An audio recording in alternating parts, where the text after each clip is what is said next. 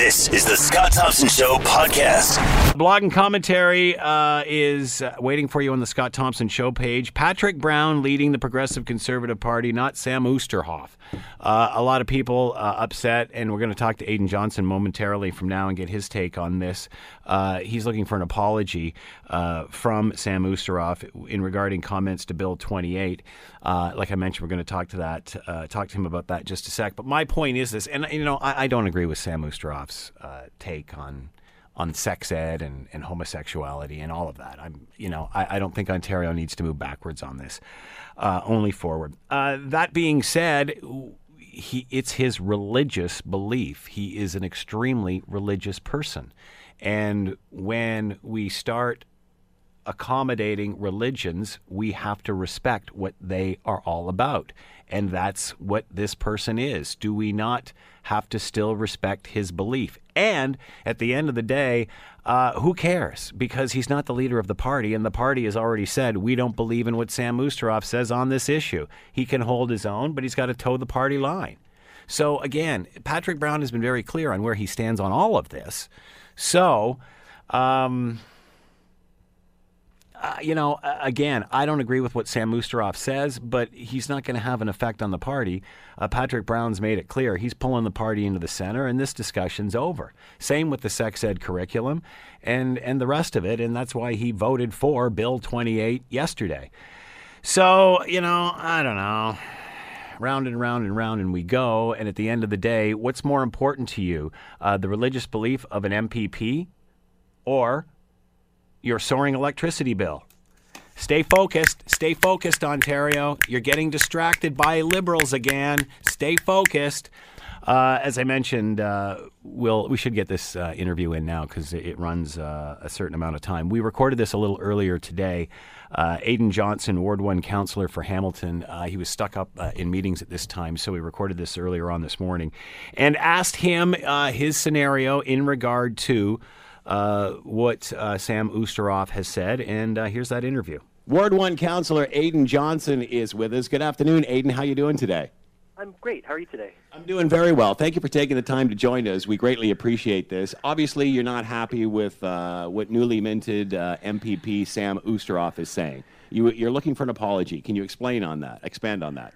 Well, he has said that the new legislation creating equality for LGBT families is disrespectful to mothers and fathers, and I disagree with that view strongly.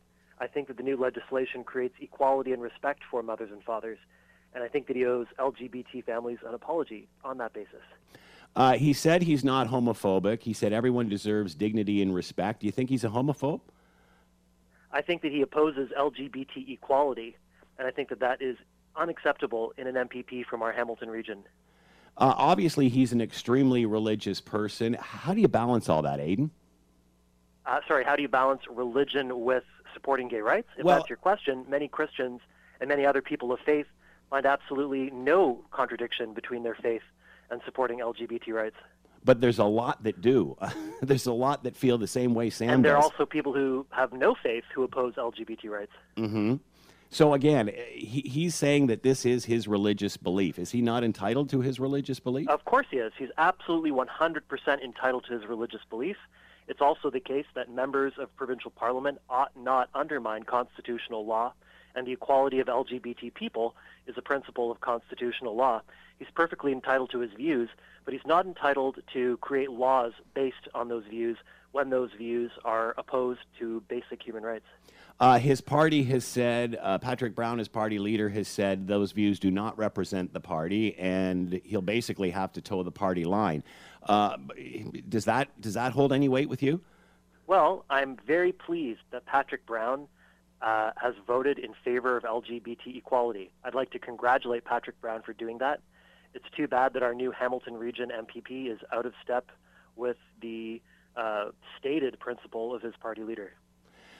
Again, I keep going back to his religious belief. If this is a core religious belief, does that make him a homophobe?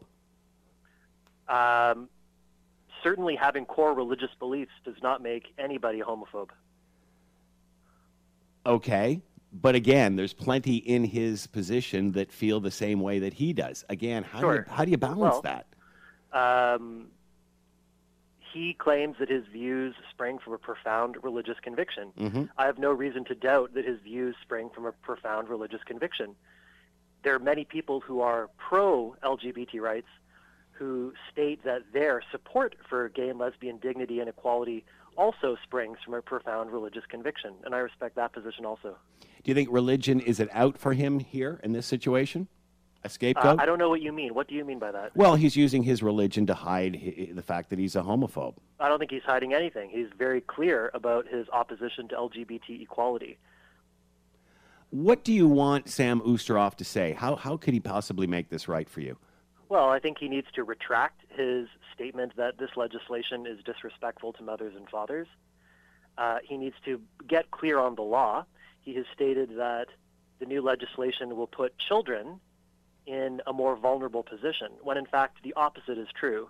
The new legislation clarifies and strengthens the rights of LGBT families, the parentage rights within those families. Therefore, it puts children of LGBT families in a stronger position, a more legally clear and regulated position.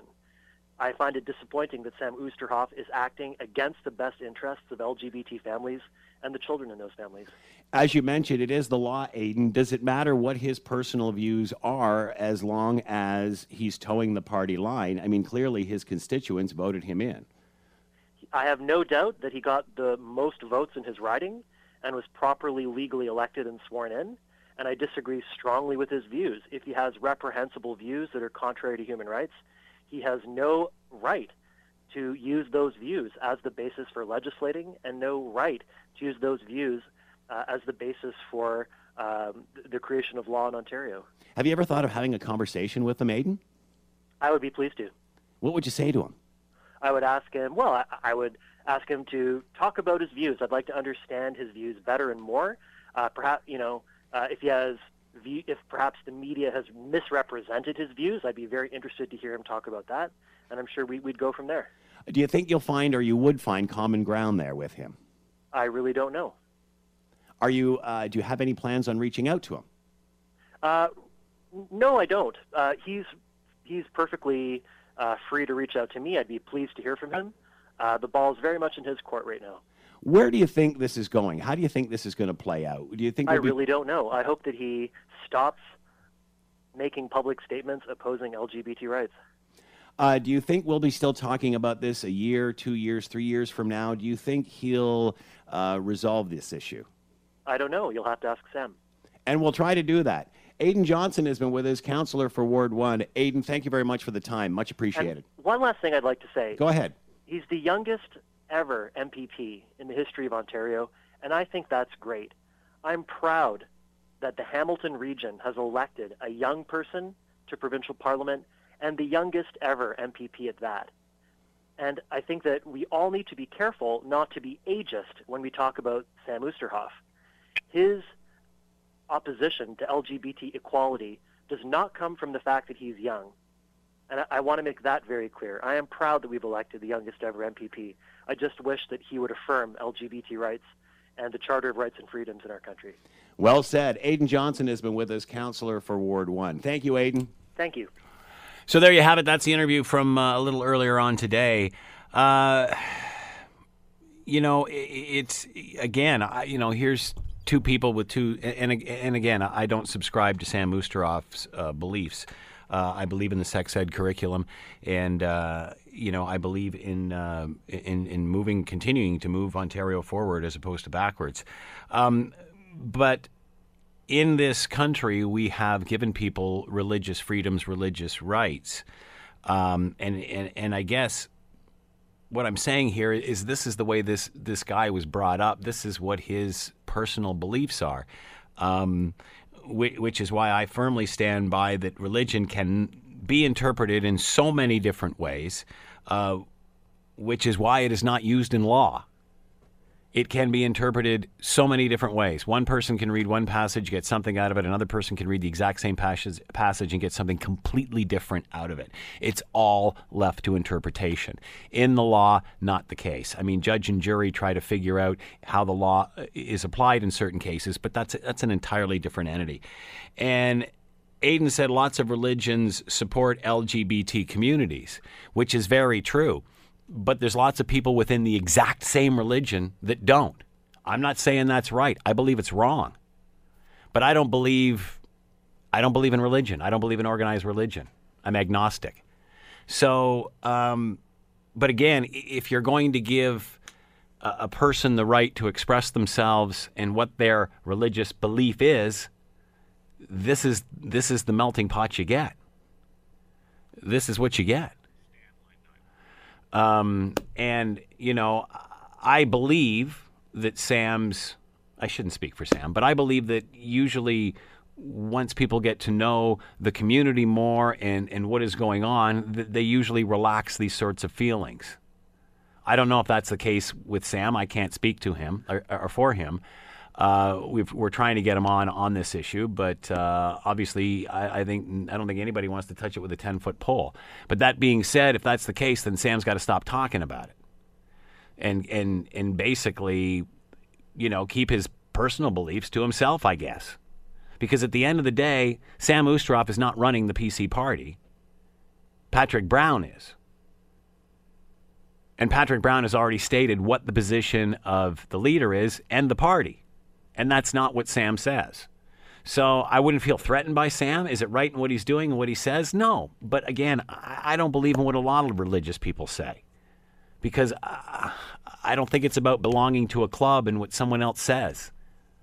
I believe in freedom and equality for all, and we all have independent thought.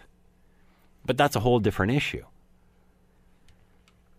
And again, I don't agree with Sam, but you can't say you live in a country where people are allowed to express their religious freedom and then dump on Sam. And again, I'm not worried about Sam because Sam's not leading the party.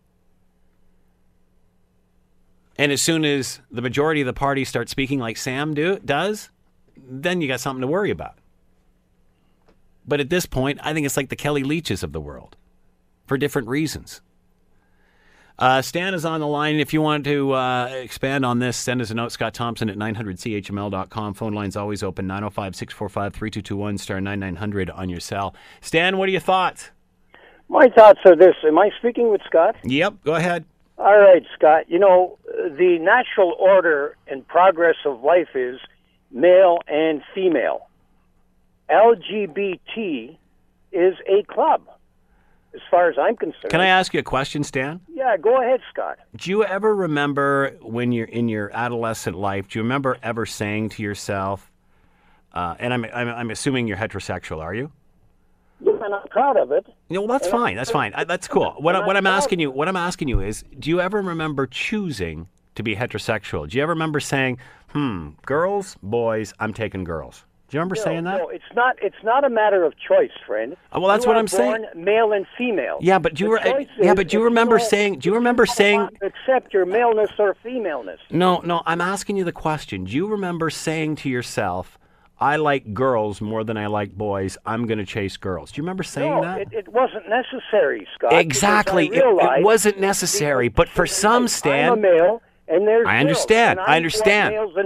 I I understand what you're saying, Stan. I understand completely what you're saying. But what my point is some people have that discussion, and it's the other way.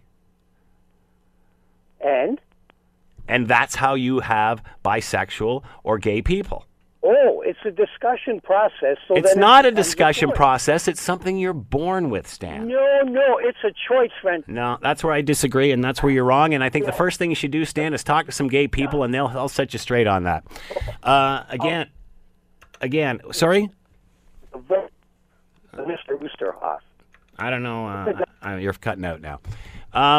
Again, I don't believe, like Stan does, that people decide to be gay. People may decide to come out of the closet and be honest with themselves, but you don't sit there one day and go, boys, girls, which one am I sexually attracted to? Which one can I fall in love with? You don't ask yourself that. You're just attracted to the opposite sex, usually. But that's not always the case. Some people go through adolescence and discover they're attracted and falling in love with people of the same sex. They don't make the choice. Their body makes the choice for them. And then they may hide it because it's not socially acceptable in their circles. And then one day, if they're lucky, come out of the closet and be free. But I don't ever remember choosing between liking males or females. I remember going through adolescence and being attracted to females. But from the gay people I've talked to and are friends of mine, that's not the case with them. They can have sex with anybody, meaningless sex with anybody, but they can only fall in love with someone of the same sex.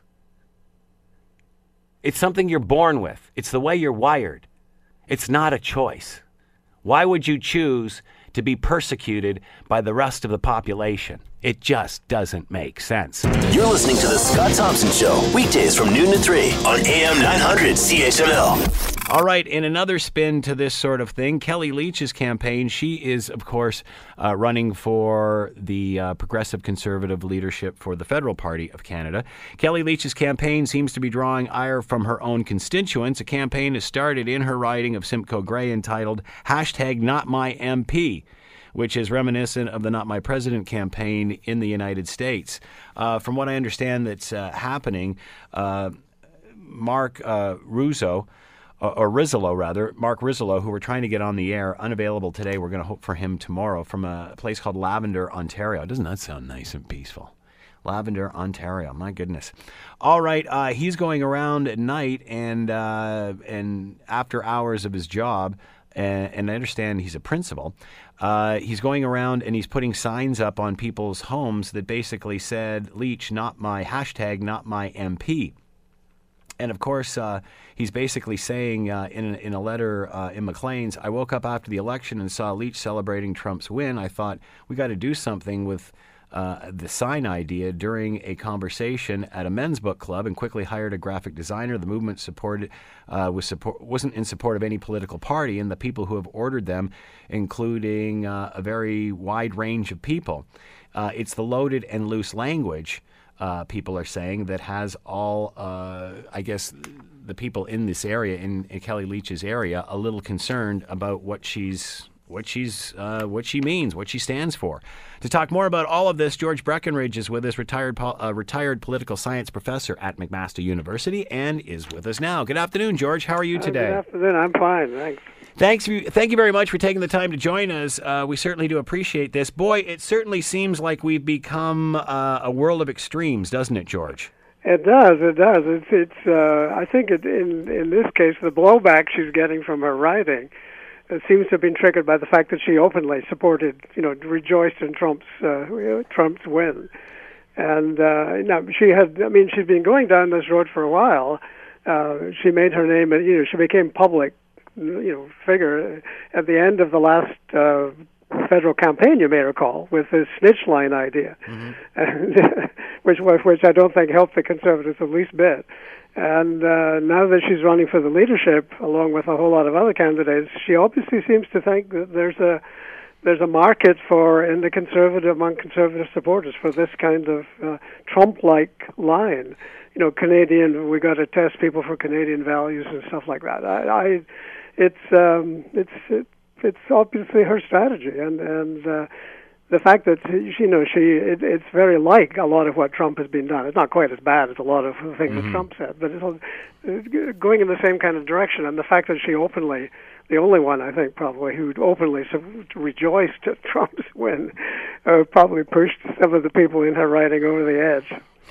Do you think this is a strategy, or do you think she really believes this? And the reason I'm asking that is because, Trump, after all the things he said, that's during the campaign. It's as if none of it mattered. Well, right, exactly. I mean, with Trump, you have no idea what he believes. I'm not even sure he knows himself from one day to the next. So he was very obviously using these kind of racist and et cetera appeals in order to appeal to the prejudices of a certain segment of the population, and obviously it worked. And do you think Kellie Leitch is doing the same thing? Yeah, I think so. I mean, who knows what people always believe. I mean, the politicians are, particularly when they're running for leadership like this, they're calculating. They're not saying things they think will be unpopular with the people they want to support them. So it's very difficult to know. I mean, she's from Alberta, actually. I mean, she's not actually, doesn't have strong roots in the riding, apparently. So she's from Alberta. So a lot of people say, well, we're not quite so surprised, maybe. Yeah. That's unfair to a lot of Albertans, I know. But Good point. Nevertheless, no, to keep pursuing this line in her campaign for the leadership means that she obviously thinks this will pay off in some kind of way. There'll be enough support to carry her. I don't know. I don't know how far. I don't think it'll carry her to the leadership, but it'll carry her some of the way.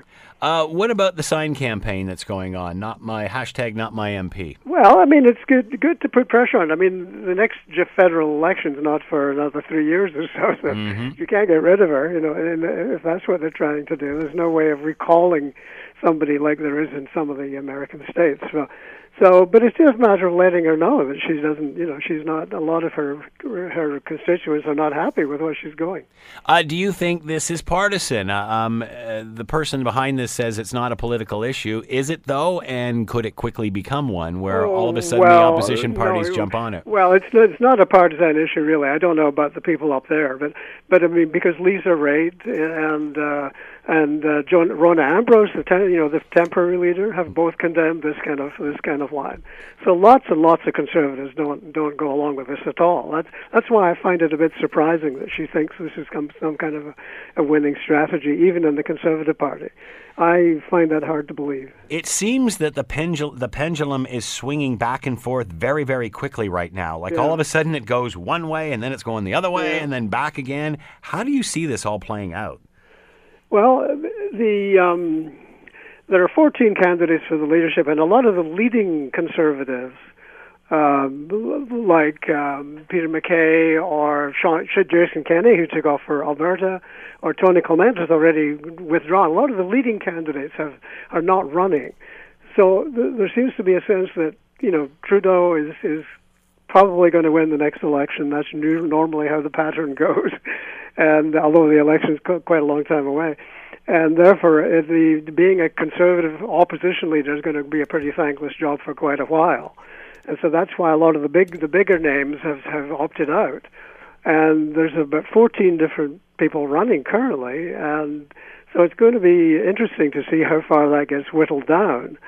Now, but in more general terms, I really think this kind of direction, sort of what we now might call a sort of a Trump-like direction, is not a winning direction for anybody. I mean, I think one of the good things that the Harper government did, and Jason Kenney was the point man on this, was to realize that unless the Conservatives made good contact and appealed to, the large immigrant communities, particularly in the 905 area, they were doomed in the long run, because this has become a large part of the population in the urban areas.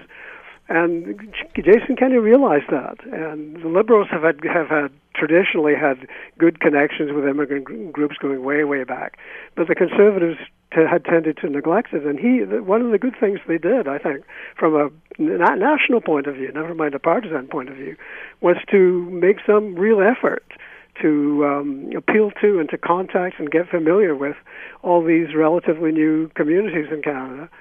And she, of course, is going in exactly the opposite direction. I mean, this is going to offend these communities like crazy. I mean, arguing that they don't have Canadian values, or some of them don't, enough of them don't have Canadian values, and all the rest are not integrating properly. That's just nonsense. All the studies show that when a new group comes in, and this is true in the United States as well, when a new group comes in, people say, oh, they're never going to integrate, they're not going to integrate. But they do, like all the other people do, like all the other Canadians and Americans, they do. They want to integrate. They want to become fully Canadian. And that's what they're doing, And so the notion that people have to be screened, and even that this could be an effective way to screen for potential terrorists.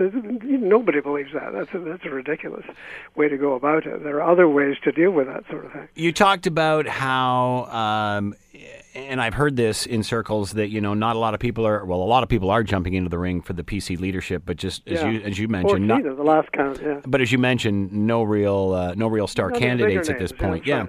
And lots had said, for the same reason that you just said, that Trudeau may get two kicks at this can. Yeah. However, I have heard that that pendulum is now swinging back, and that the rhetoric after the Trump election, as it starts to die down, people will realize that the conservative movement is not the alt-right movement, and although those people voted for Trump and have a tendency to vote Republican, that's not what the movement is about. And let me read you something, and this was an interesting piece that my producer brought to me.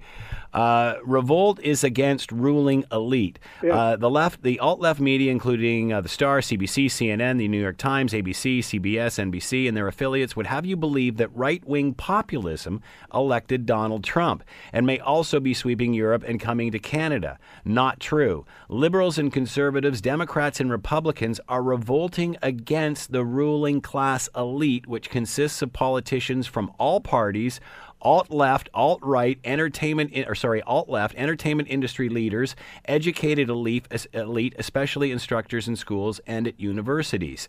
So in other words, this isn't about bringing a platform that the alt-right can umbrella under. This is about crossing all party lines and people who are just fed up with the status quo.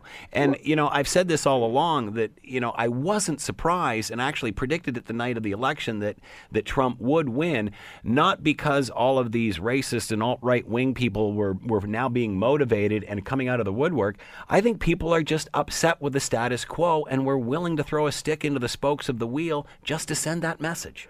Oh, I think that's true in a general sense in the United States. I think that's true. There were a number of there was economic discontent. There were people who were worried about the way America was changing, the way the demographics were changing, and there's always a lot of animosity towards Washington. And Washington has been pretty stuck for the last little while. Yeah. So it's a component of a number of these kind of things, which added up to not to a majority. Obviously, she didn't. Hillary won the popular vote, but to majorities in the right places to win the election. I honestly don't think that you get anything like the same animosity in Canada. I mean, there's some Western animosity towards Ontario. That's a historic thing. We've seen lots of that, but I don't think it's anything like the kind of the. But you don't think there's a rising discontentment, a disenfranchisement in Canada where people are feeling? I honestly don't. I mean, there's going to be some. Justin Trudeau's popularity is going to go down. Inevitably to some extent as he makes difficult decisions, which he's now beginning to do. But I honestly don't see anything like the degree of dissatisfaction with how things are going. What about in Ontario with things like electricity prices? Ontario is a different matter. There you've got a Liberal government which has been in power for a long time, and they're much more vulnerable to that kind of feeling. And I think there obviously is a feeling like that towards the Ontario government.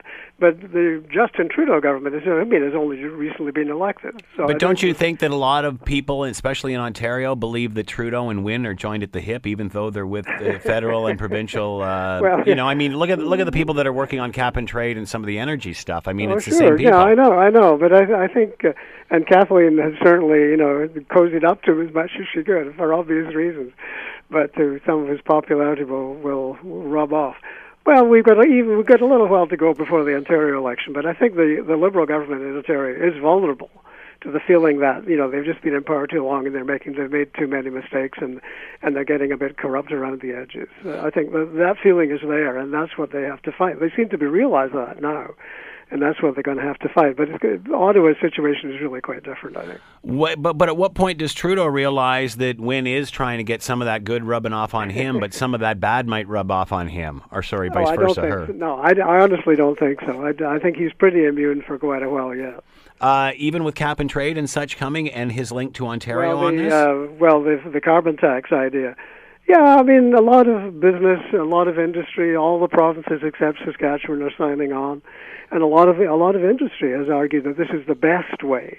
This is the fairest way to deal with emissions and that sort of thing.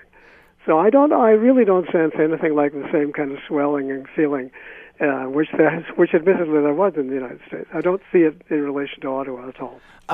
We certainly see it on the left, don't we? So why wouldn't we see it on the right?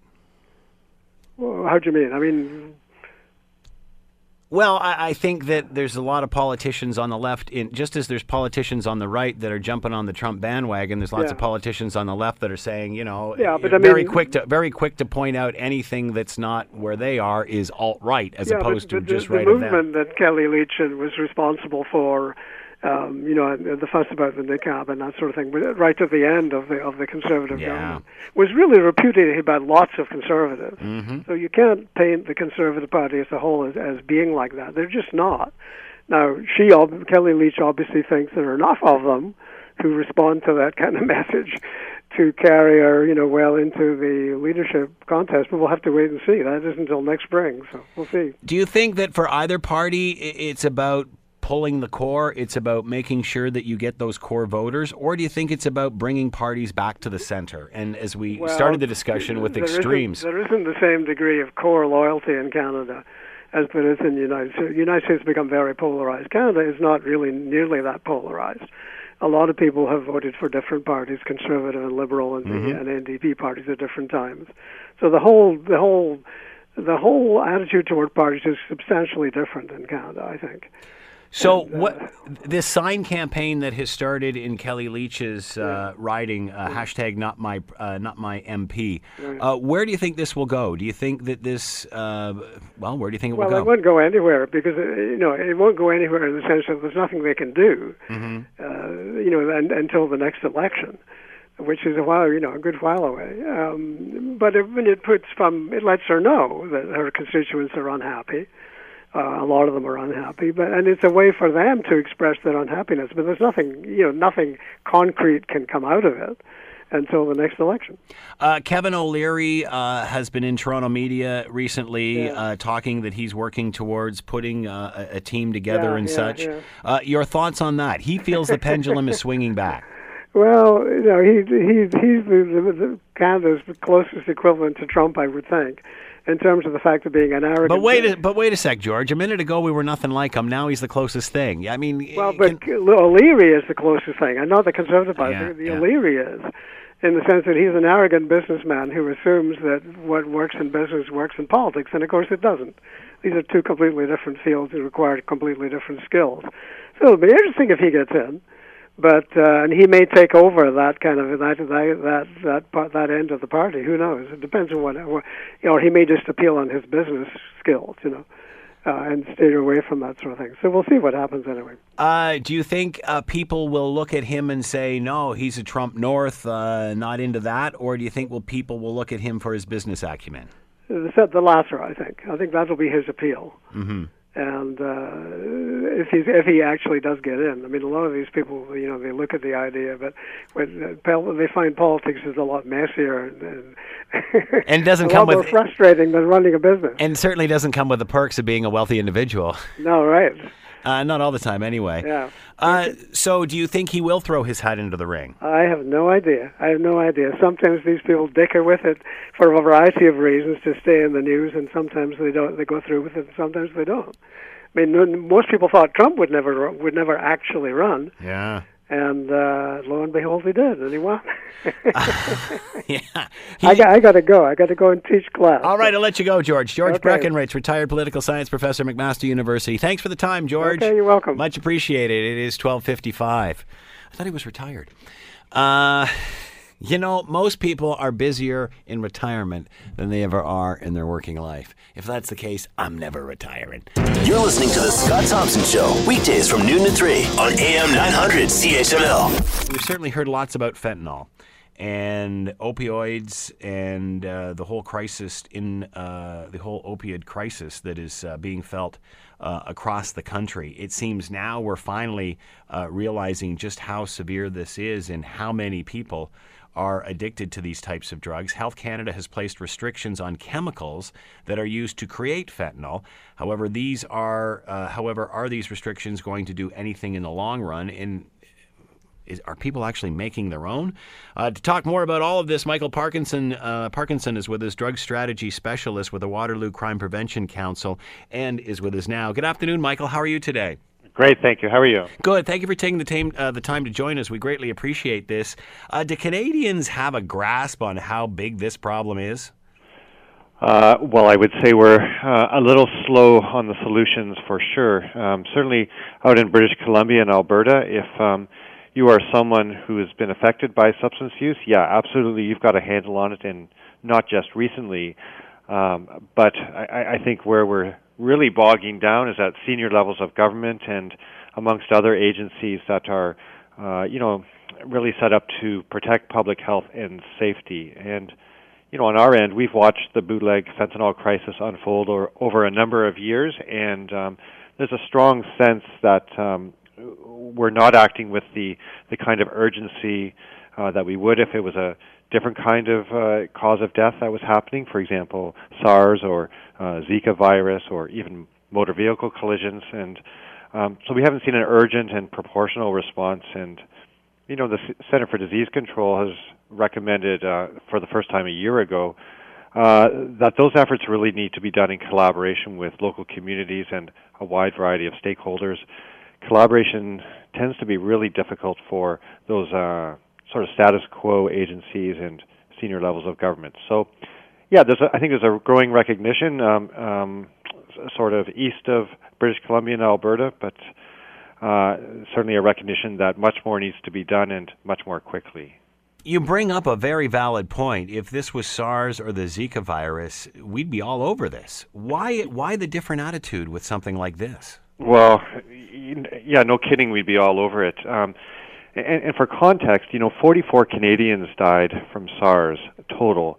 And I would guess that on a weekly basis across Canada, we lose 44 people to an opioid overdose each and every week. So, yeah, I think what's happening is we're seeing, all those stereotypes and stigmatization and sometimes outright discrimination being played out across multiple sectors. And at the end of the day, it manifests itself in a system that is unable or unwilling to respond to what is really a leading cause of acute death right across Canada, and not just recently either. In Ontario, in 2000, there were 111 people who passed away from an opioid-related overdose. In 2015, that number had grown to 700 people. So that's, about a 540% increase in the last 15 years. In total, that looks like 7,000 dead Ontarians from opioid-related deaths. And you compare that to 44 deaths from SARS across Canada total. We have not seen a proportional response. Boy, oh boy, does that ever draw an interesting analogy. You talked about stereotypes and that, people have a tendency to stereotype this, which is why perhaps it doesn't get the same recognition as a Zika or SARS.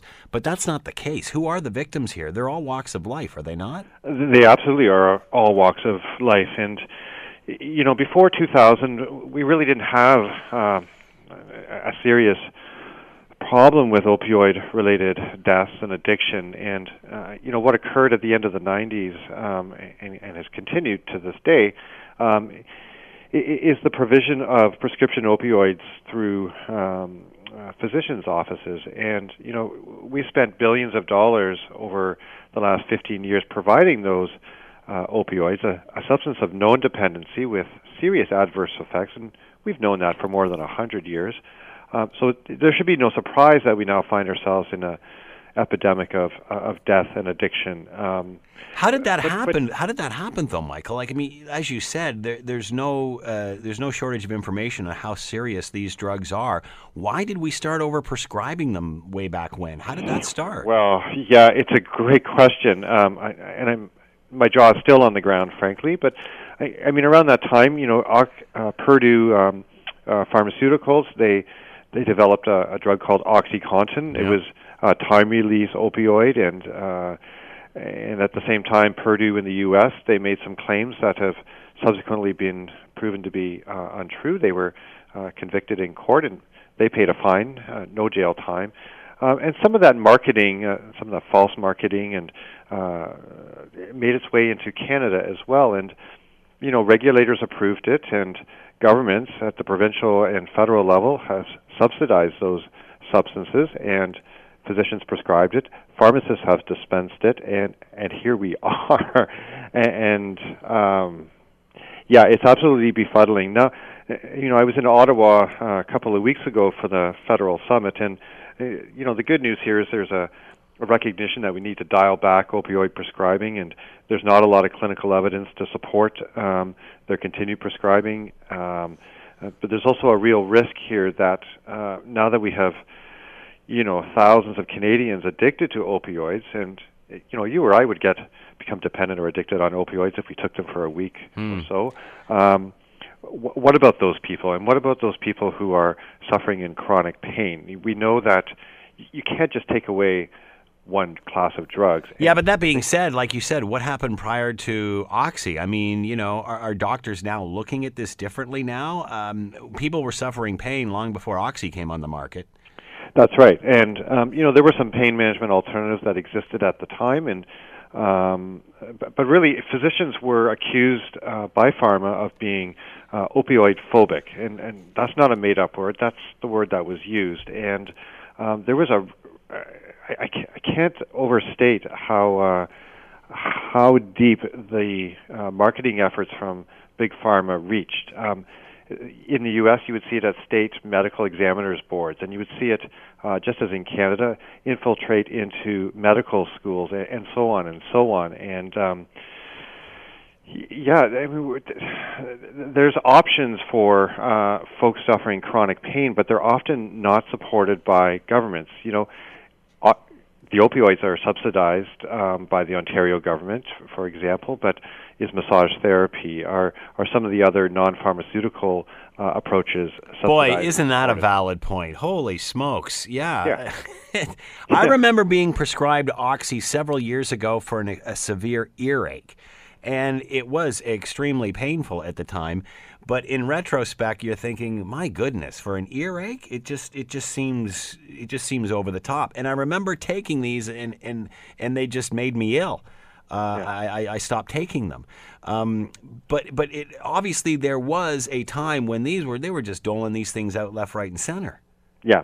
I mean, you hear stories of someone walks into a dentist and they walk out with 40 oxycodones, right? Mm-hmm. When, if you need any, you need only a handful at most. And those stories are commonplace. Everybody, if they haven't experienced themselves, they know someone who's been in that situation. And, the clinical evidence suggests that, it just takes a few days before you would feel the effects of withdrawal if you stop taking those opioids. And what we have right across Canada and the U.S. Are patients who are on opioids for really extended periods of time.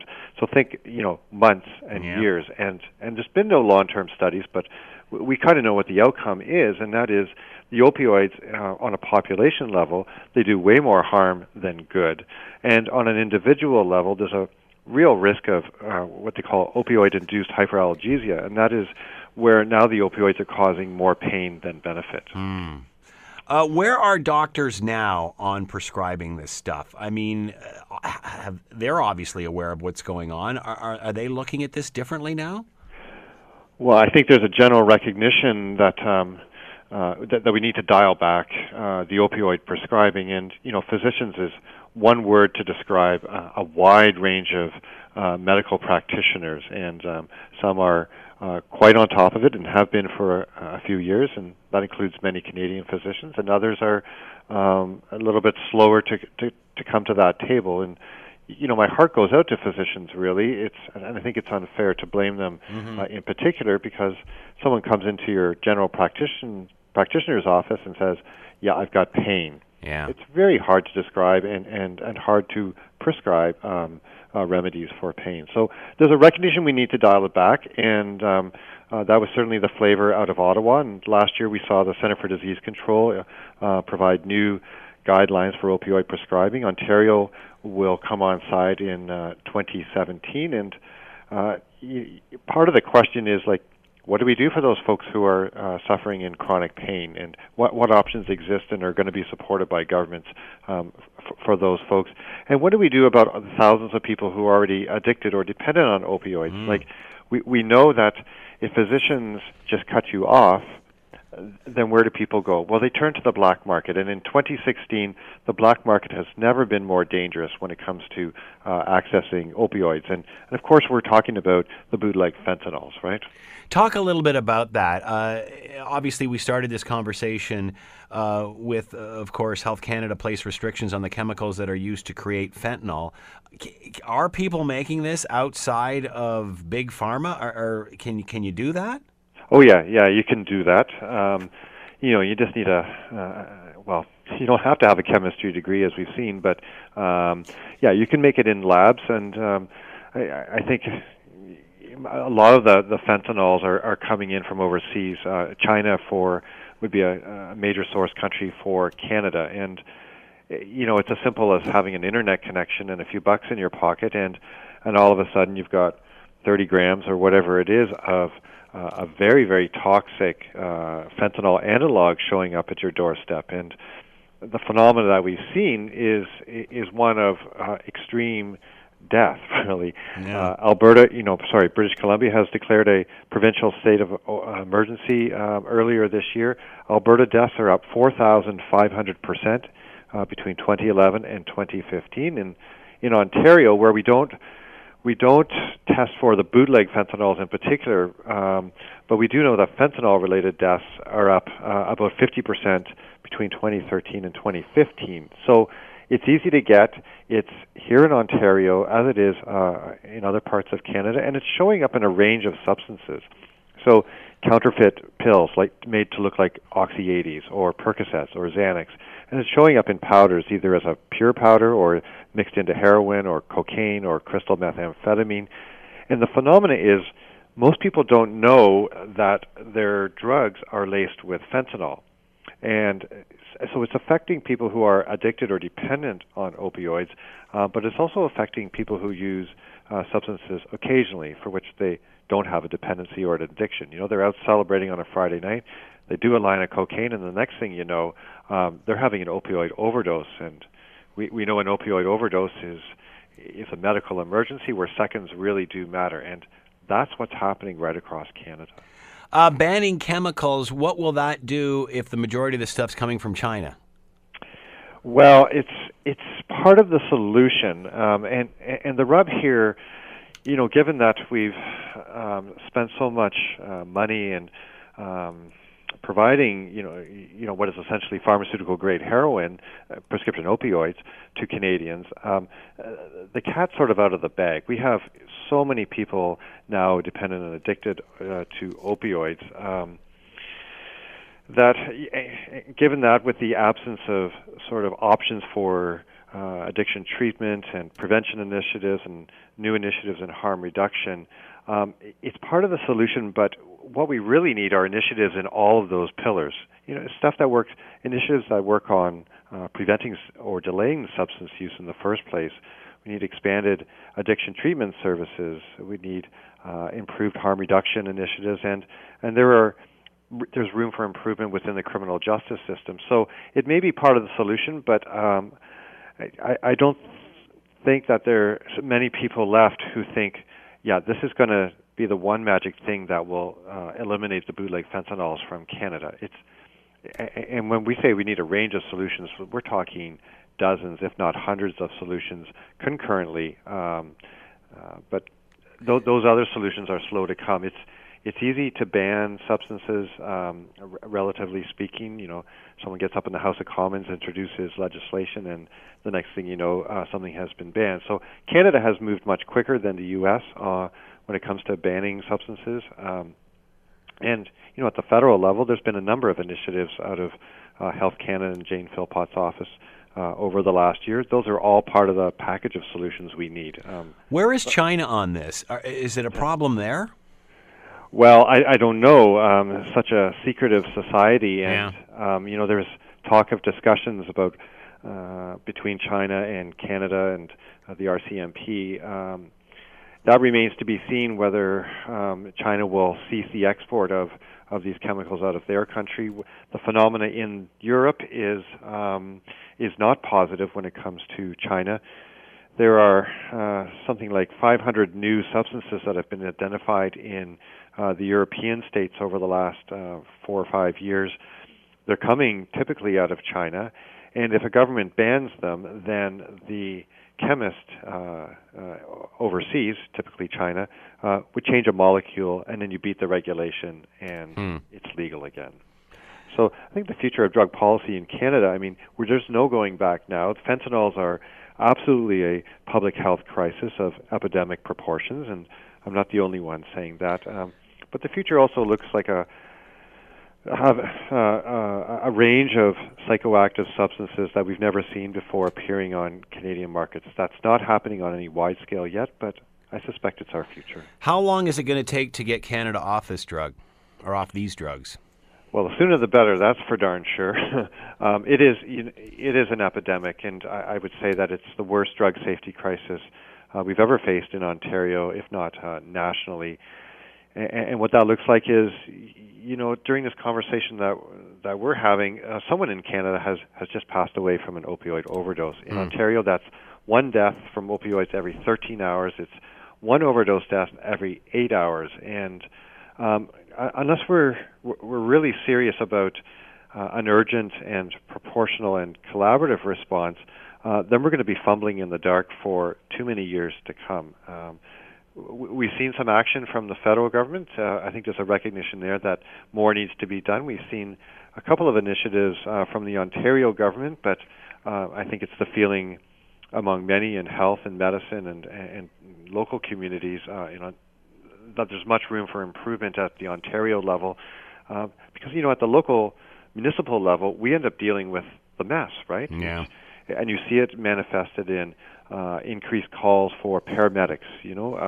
Hamilton, I think, is up 45% this year over last in terms of overdose calls, and Ottawa is up, Waterloo Region is up, and we see it manifest in record levels of bootleg fentanyl seizures among our enforcement authorities. And what we haven't seen is a real concurrent ramp up of addiction treatment services, services in harm reduction, et cetera, et cetera. They need to all happen concurrently. Michael Parkinson has been with us, drug strategy specialist with the Waterloo Crime Prevention Council. Michael, thanks for the time and insight. Much appreciated. Thanks so much. The Scott Thompson Show, weekdays from noon to 3 on AM 900 CHML.